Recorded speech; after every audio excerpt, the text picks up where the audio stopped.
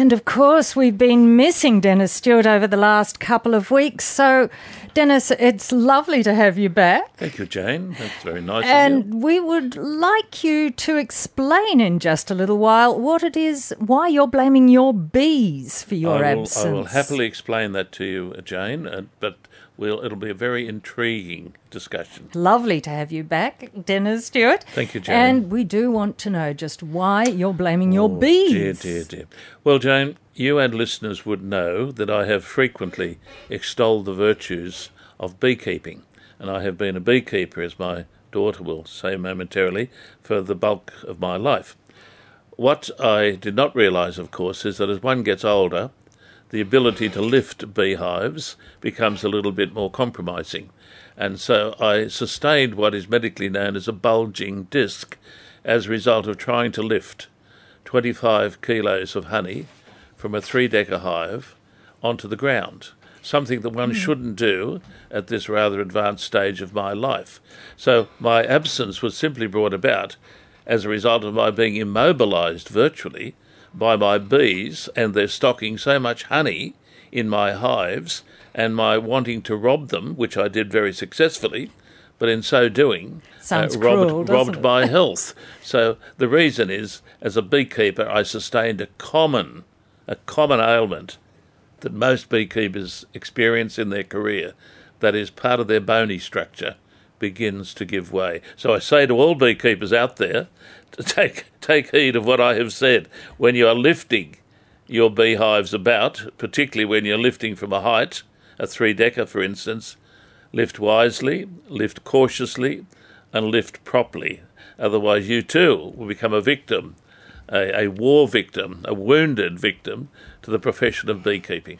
Now, you've brought your daughter Rachel along. I have indeed, my delightful daughter. She is a beekeeper, so do you follow that advice, Rachel? Definitely follow that advice. My husband does most of the heavy lifting, though, luckily, so I don't get into the really heavy stuff. That sounds like a very good idea.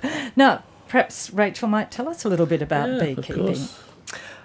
Well, how I got into bees might be interesting. As a little girl, Dad was into beekeeping back then, and I used to help him make up the new frames to go into the hives and also extract it and, of course, have a taste of it. So it was a great thing for me to enjoy. Yes, that's right.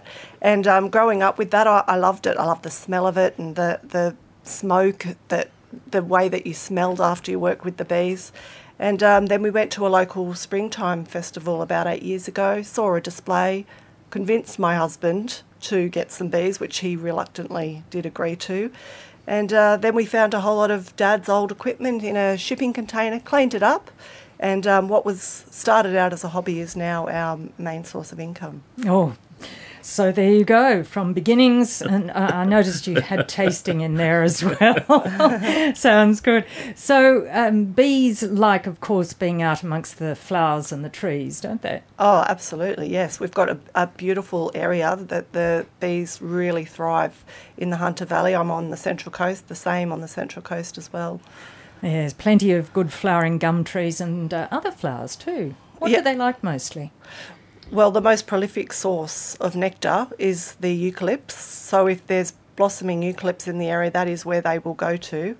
However, we do have a lot of exotics that are come from different areas that people plant in their yards, which also produce some delicious honey. Fantastic. Thank you, Rachel. We might hear more about bees a little later on Health Naturally. Dennis Stewart, though, of course, we've asked for calls, and we will come back now in just a moment with Jean's call. Jean's rung in from Melbourne, and she's got something she'd like to ask you. And Jean has rung in from Melbourne. Now, Jean, your question's about high blood pressure, is that right? Yes. So it's for my mum. She's 82. She has high blood pressure since she was in her 40s. So she's on high blood pressure medication. Ben, I want to know what supplements can she take. Recently, I heard olive leaf extract is very good for it. Is that correct? Okay. Jane, the first thing I would say is that if mum is on high blood pressure medication, she should not retreat from that. She should stay with it and be guided by her general practitioner, because if mum has been on blood pressure medications for such a long period of time, it's fairly obvious that she's done well on the medication, and she should not contemplate moving away from it or modifying it without her doctor's permission, because as you would realise, Jean, blood pressure is a life-threatening disease, and it shouldn't be fiddled with. And in my experience in 40 years in practice is that too many people fail to appreciate the seriousness of high blood pressure. So point number one, and I say this not only to you, Jean, but to all listeners, if you have blood pressure, or if you're on blood pressure medication, you must not do anything without getting medical advice as to what you should do. It could be very, very dangerous. But having said that, one can use useful supplements to what I call the cardiovascular system, and that is herbs that can assist the blood vessels, herbs that can promote better circulation, and herbs that could have a tonic effect on the wall of the blood vessel and on the heart muscle. And certainly the best known, the safest, and the most non-specific herb for supporting all aspects of the cardiovascular system would be the well-known European herb known as hawthorn berry. Now, you must not interpret that as a blood pressure medication. It is a medication that is useful for cardiovascular conditions, particularly those in the ageing bracket. I can tell that you're of European descent, and you would be interested to know that one of the best writers on hawthorn berry was the German medical practitioner, Dr. Rudolf Weiss, and I've used his book for over 25 years in my lecturing. Now, in Weiss's book, he refers to hawthorn berry as the herb for the ageing heart. Now, what is he talking about here? He's talking about the idea of using a safe, nutritional herb to reinforce all aspects of cardiovascular functioning.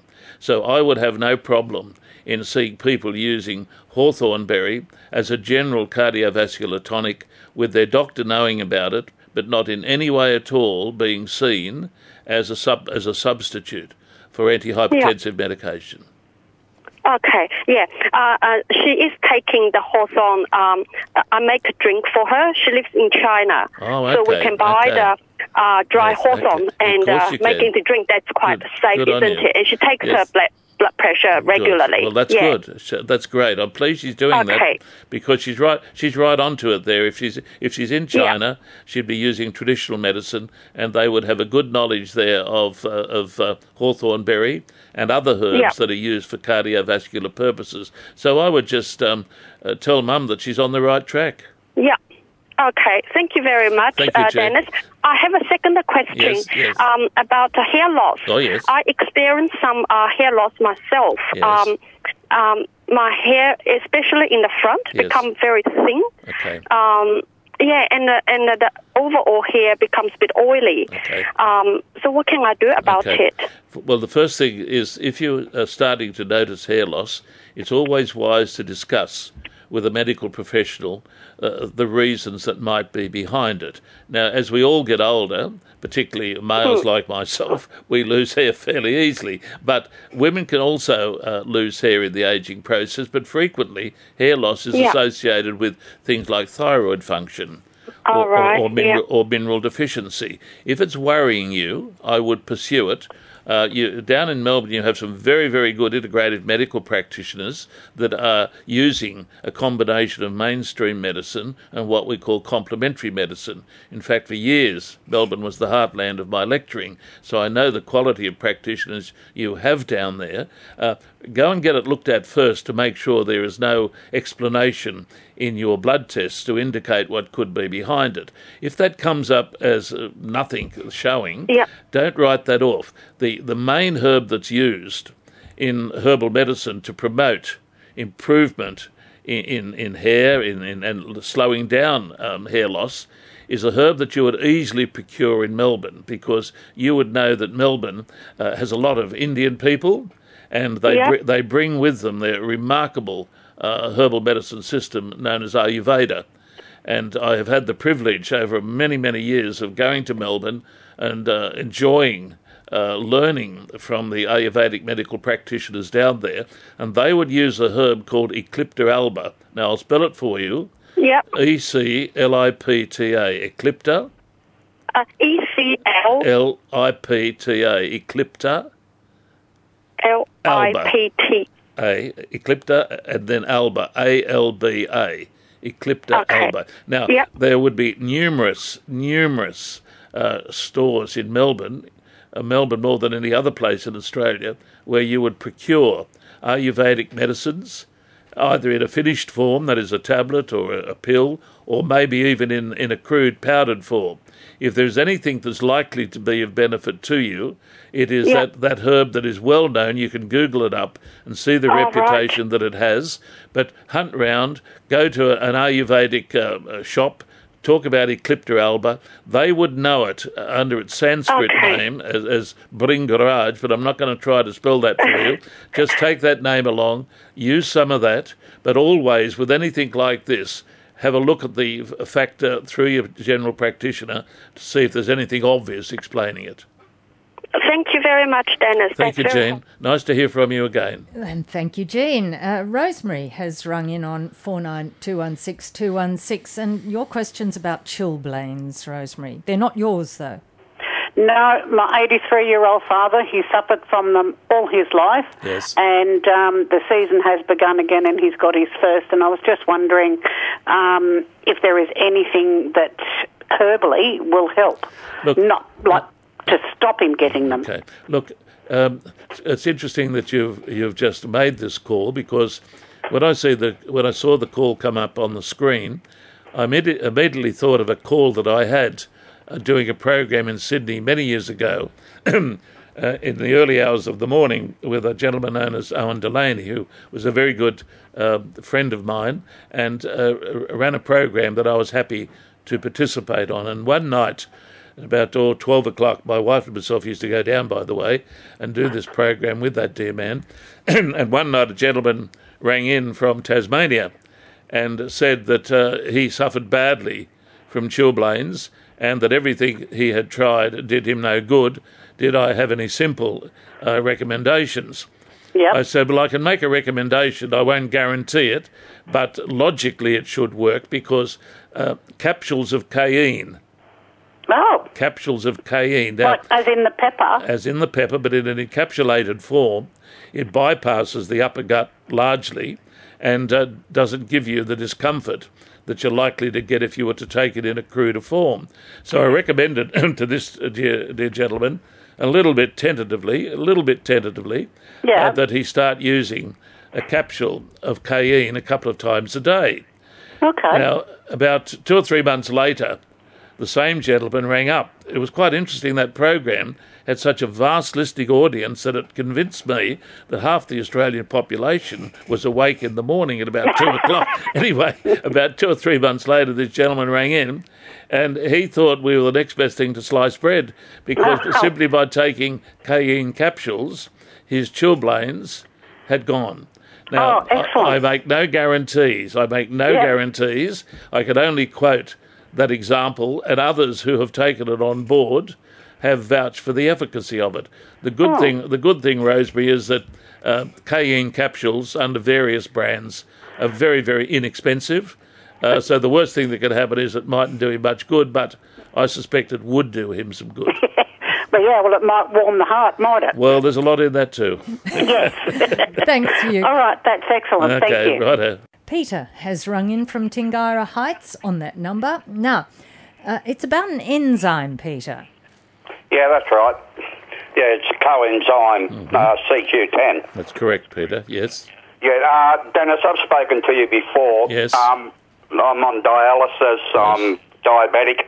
Yes. I previously spoke to you about the hawthorn berry and the bilberry. Yes. Which I take, and Yes. I've had great results from that. I'm glad you're taking those, Peter.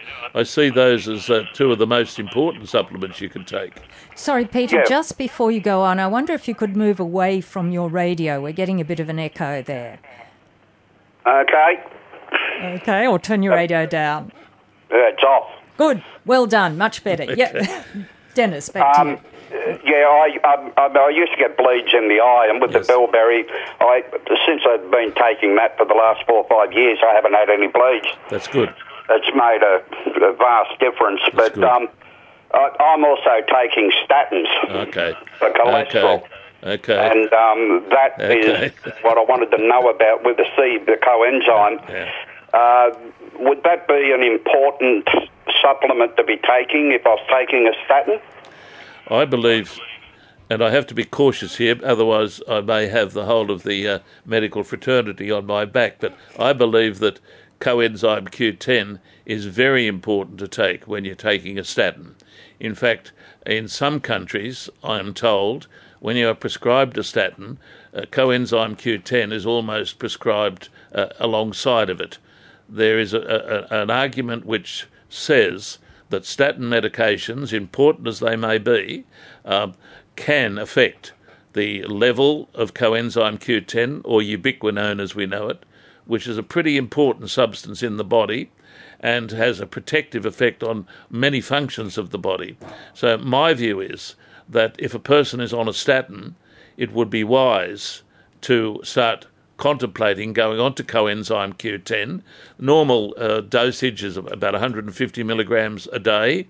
I take coenzyme Q10 even though I'm not on a statin, because the coenzyme Q10 has other purposes other than just a useful supplement to offside or to compensate for any downside of a statin regarding that particular substance. But I take it for other purposes because I consider it something like the hawthorn berry to have a very useful role as an agent to resist some of the aging processes. And coenzyme Q10, because it is so precious and important in the body, and because it seems to wind down as we get older, I believe is a useful supplement per se, not just if you're on a cholesterol medication. So, summarising it, if I were taking a statin, I would most certainly be taking coenzyme Q10, but quite apart from that, I believe it is a very important supplement for people that are ageing to compensate for some of the lowering of that level in the system. I would say, Peter, however, if you're going to go on to the coenzyme Q10, you owe it to your general practitioner and perhaps your cardiologist to let them know what you're doing and to ensure that it coincides with their management plan.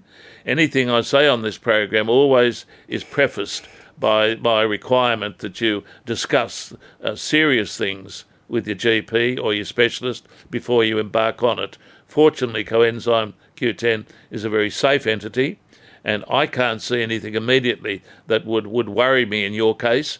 And if you are on a statin, I would think that it would be most useful. All right, I'm already on that. I've checked that with my specialist. Okay. But is it all right in conjunction with the bilberry and hawthorn berry that I'm taking that also? Look, in my opinion, it would have no interaction possibilities whatsoever. Keep in mind that the bilberry and the hawthorn berry are essentially foods. The fact that you're taking them in a sophisticated pharmaceutical form doesn't alter the fact that essentially they are foods. So it'd be impossible, in my opinion, for coenzyme Q10 in any way at all to upset or interact with what you're taking with those two supplements. Okay, I've noticed with the hawthorn berry that my circulation, my hands were seizing up. Yes. My hands and my feet seem to have better circulation in them. Well, remember what I've said at the beginning of our little discussion. See the herb not just as targeting one aspect of the cardiovascular system, but rather being, if you like, an anti-aging remedy, a specific remedy for the aging heart, and that would incorporate the ageing cardiovascular system. So I'm not in any way at all surprised that you're getting some benefits from your peripheral circulation in both your hands and your feet. That coincides with my understanding of the herb and the incredible benefits that it has when it is persevered with. And this is why I need to emphasise it. This is not an alternative cardiovascular drug. It is a nutritional supplement that needs to be worked with and taken long term in order to get the benefit that you're getting. Yeah, I'm getting good benefit from it. Good on you, Peter. I'm very pleased to hear that you've got benefit from what we recommended on this program, because that's what the program's all about. Thank you for your call, Peter. And we're moving to the junction now. Julie's rung in on 49216216. And Julie, your question is about Alzheimer's. Yes. Hi, how are you? Hello, Hi, Julie. Dennis. How are you? I'm very good, thank you. Yeah. I've got my mother's in her late 80s. Yes.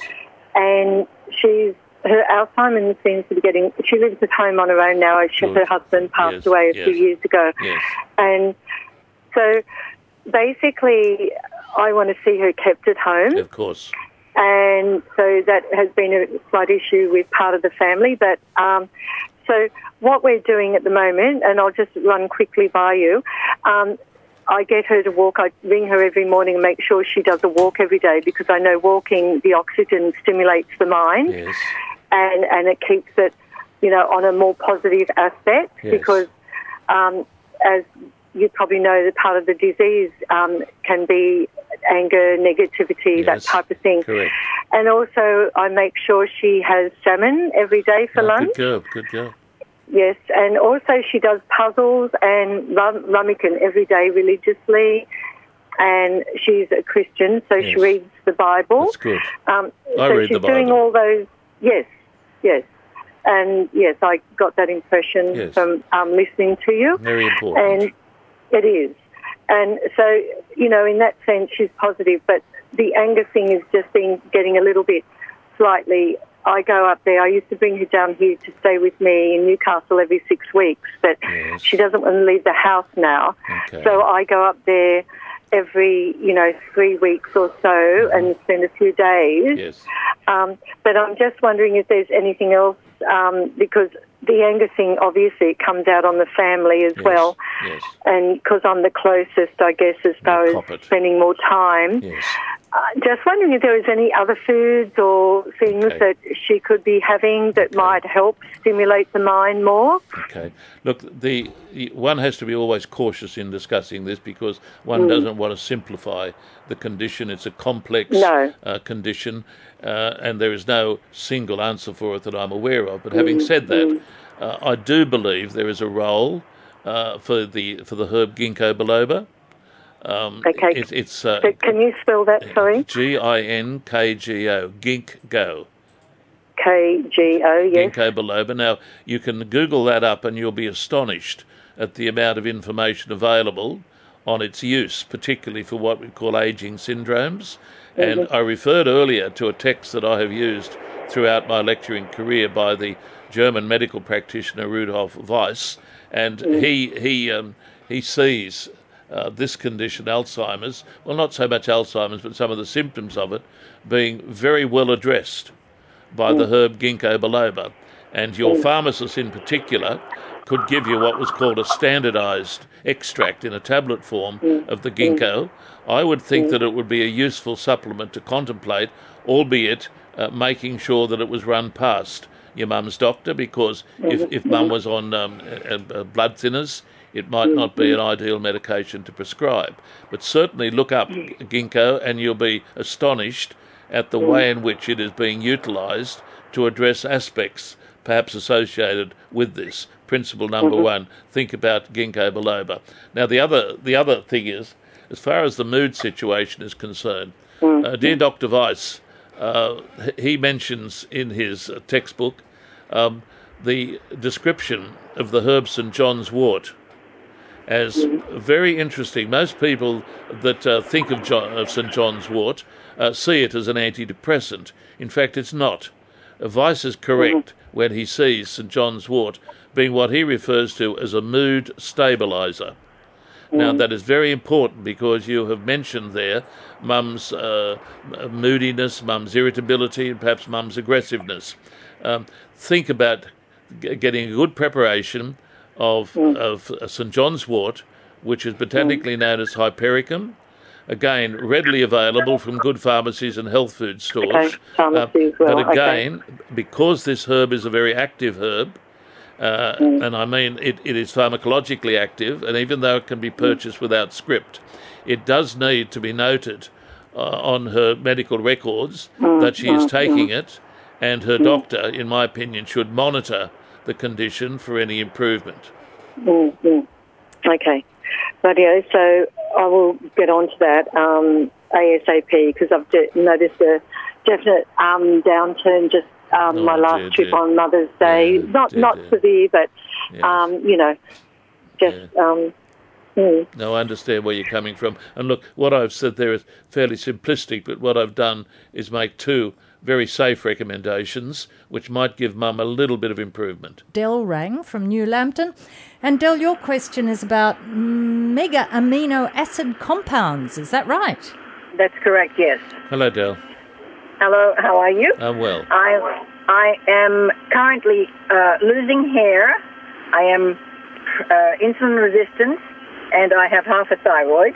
Many years ago, I was on mega amino acid complex. Yes. And that seemed to keep me in good stead and plenty of hair. I can't find them anymore. Is there some other substitute I could be taking? Del, I understand where you're coming from with amino acids. Amino acids, for the sake of listeners, amino acids are basically associated with proteins. They're the building blocks of protein. Now, there is one particular amino acid known as tyrosine. Tyrosine, tyrosine. Yes. And I have used it for very, very many years in conjunction with herbs to address this problem. Even though you were taking a compound which seemingly incorporated many amino acids, probably the one that was doing the most good for you with reference to this hair problem was the amino acid known as tyrosine. Now, fortunately for you, it's available even where you are in New Lambton. It's not expensive. Give it a go. It would be the one that I would recommend amongst all the amino acids.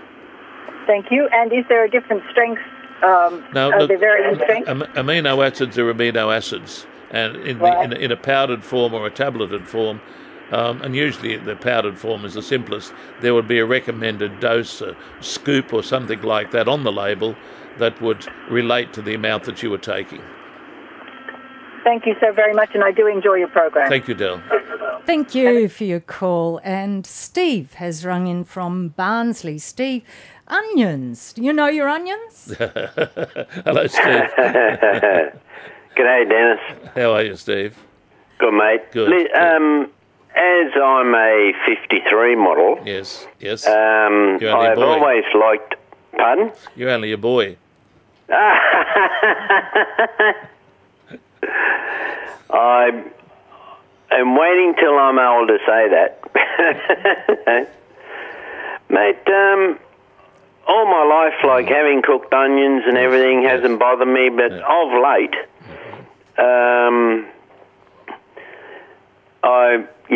I fade back and cook up some onions and whatever, and by crikey, it gives me a adverse effect. Okay. So what you are experiencing, I suggest, is gastroesophageal reflux disease, known as GORD, or what we used to call hyperacidity. It's not an uncommon condition that can occur at your youthful age, and there's a number of ways of handling it. I think you should run it past your GP, because even though I've suggested that it's what's called GORD, the fact that it's come on at this stage perhaps warrants a gastroscopy, or looking into your gut to find out what's actually happening in your stomach, on the off chance that there is some pathology there, some lesion there that could explain why you're reacting to this food which you have eaten for so many years. But keep in mind, onion, like garlic, contains a very powerful essential oil. And as we get older, perhaps our tolerance for some of these things lessens a bit. You have a number of options. If it is gastroesophageal reflux disease, and you still want to eat onions, as I presume you will or do, I love them as well, and they're good for us, your doctor would probably prescribe what's called a PPI. That's a proton pump inhibitor. There are various pharmaceuticals, Nexium and other names that come under that bracket, and they are very effective for handling reflux symptoms, particularly if they're related to food. On the other hand, you may well find that using some herbal, softer medication is worthwhile to start with, and there's an excellent medication known as meadowsweet. Now note that meadowsweet is a European herb. It can frequently come as a tea, and when taken regularly as a simple, pleasant herbal tea, it can function as an agent which lessens acidity in the gut. So you've got an option there. But first of all, see your GP. Don't treat this as just something trivial. You're getting discomfort from it. Have it investigated. If it turns out to be what I suspect it is, you've got the option. Discuss it with your GP, some Nexium or some herbal approaches using, say, meadowsweet with a bit of slippery elm. Righto. All good? Thanks very much. Thank you, Steve. Great. Okay, thanks for your call, Steve. And yeah, onions are certainly something we need to be able to eat. Oh, absolutely. and if they're nice and raw, all the better. I could talk all day about the benefits of onions. And of course, garlic is part of the same family. Same family. Leeks. And, absolutely. Garlic is known as Allium sativa. Onion is known as Allium cepa. And interestingly, they both have very, very similar characteristics. Yes. Very similar. And are you likely to experience GORD perhaps from garlic as well as from onions? Well, you could do. I would suspect that this chap's probably not eating a lot of garlic. He's a bit of an onion fan. But I suspect also that you could experience the same with garlic.